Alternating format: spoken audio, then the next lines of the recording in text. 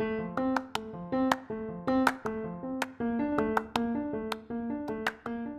are listening to Challenge to Lead, 5-minute thought nuggets to inspire you to be better.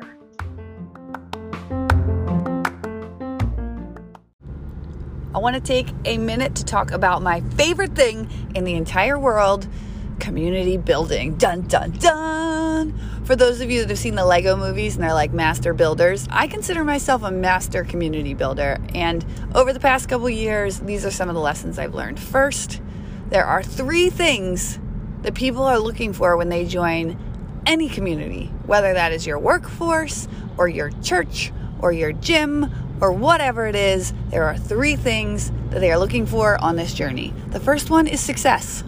They have come to your community to solve a need, a specific goal, whether that is learning how to run a business or getting deeper in their spiritual journey or getting more fit, to go back to the metaphors that I just used. They are coming for success. They believe that if they come into your community, they can achieve success. Okay?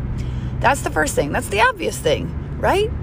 The second thing that they're looking for when they come into your community is community. Yay! Durr.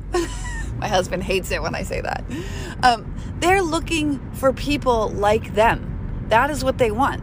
And the stronger your culture, the more narrowed that community will get, and the more robust and abundant and joyful that community will get. When you let outsiders into your community, people who don't share the same values and beliefs, you end up with this really blah experience.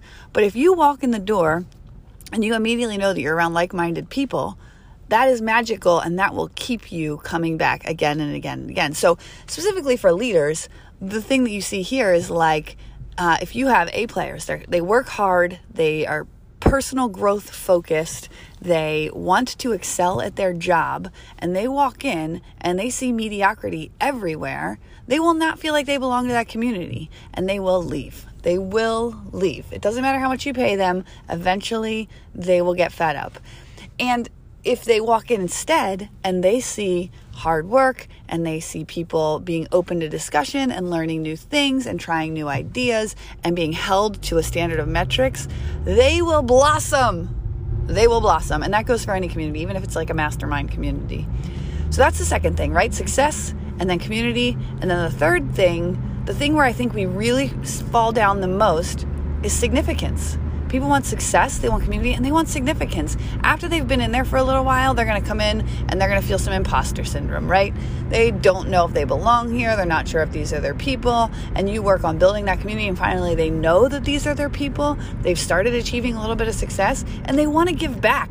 They want opportunities to feel significant within that group. And if you can give that to them, start letting them be sort of the gatekeepers of your culture. Start putting them up on pedestals to talk to other people, to teach what they know. And hey, by the way, that's less teaching that you have to do, right? If you can empower them and make them feel significant, and they will stay around even longer.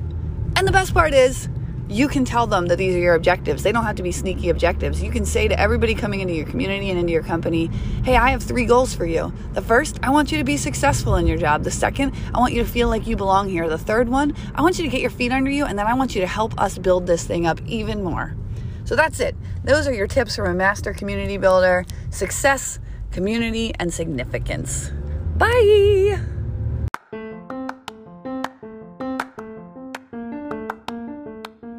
Thank you for taking the time to listen today. I appreciate it, and I appreciate you. I have 2 challenges for you right now.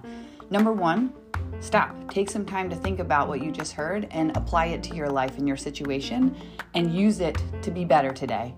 2, I have a goal to get to 100 more subscribers, so if you got something out of this and would share it, I would greatly appreciate that. Have a great day.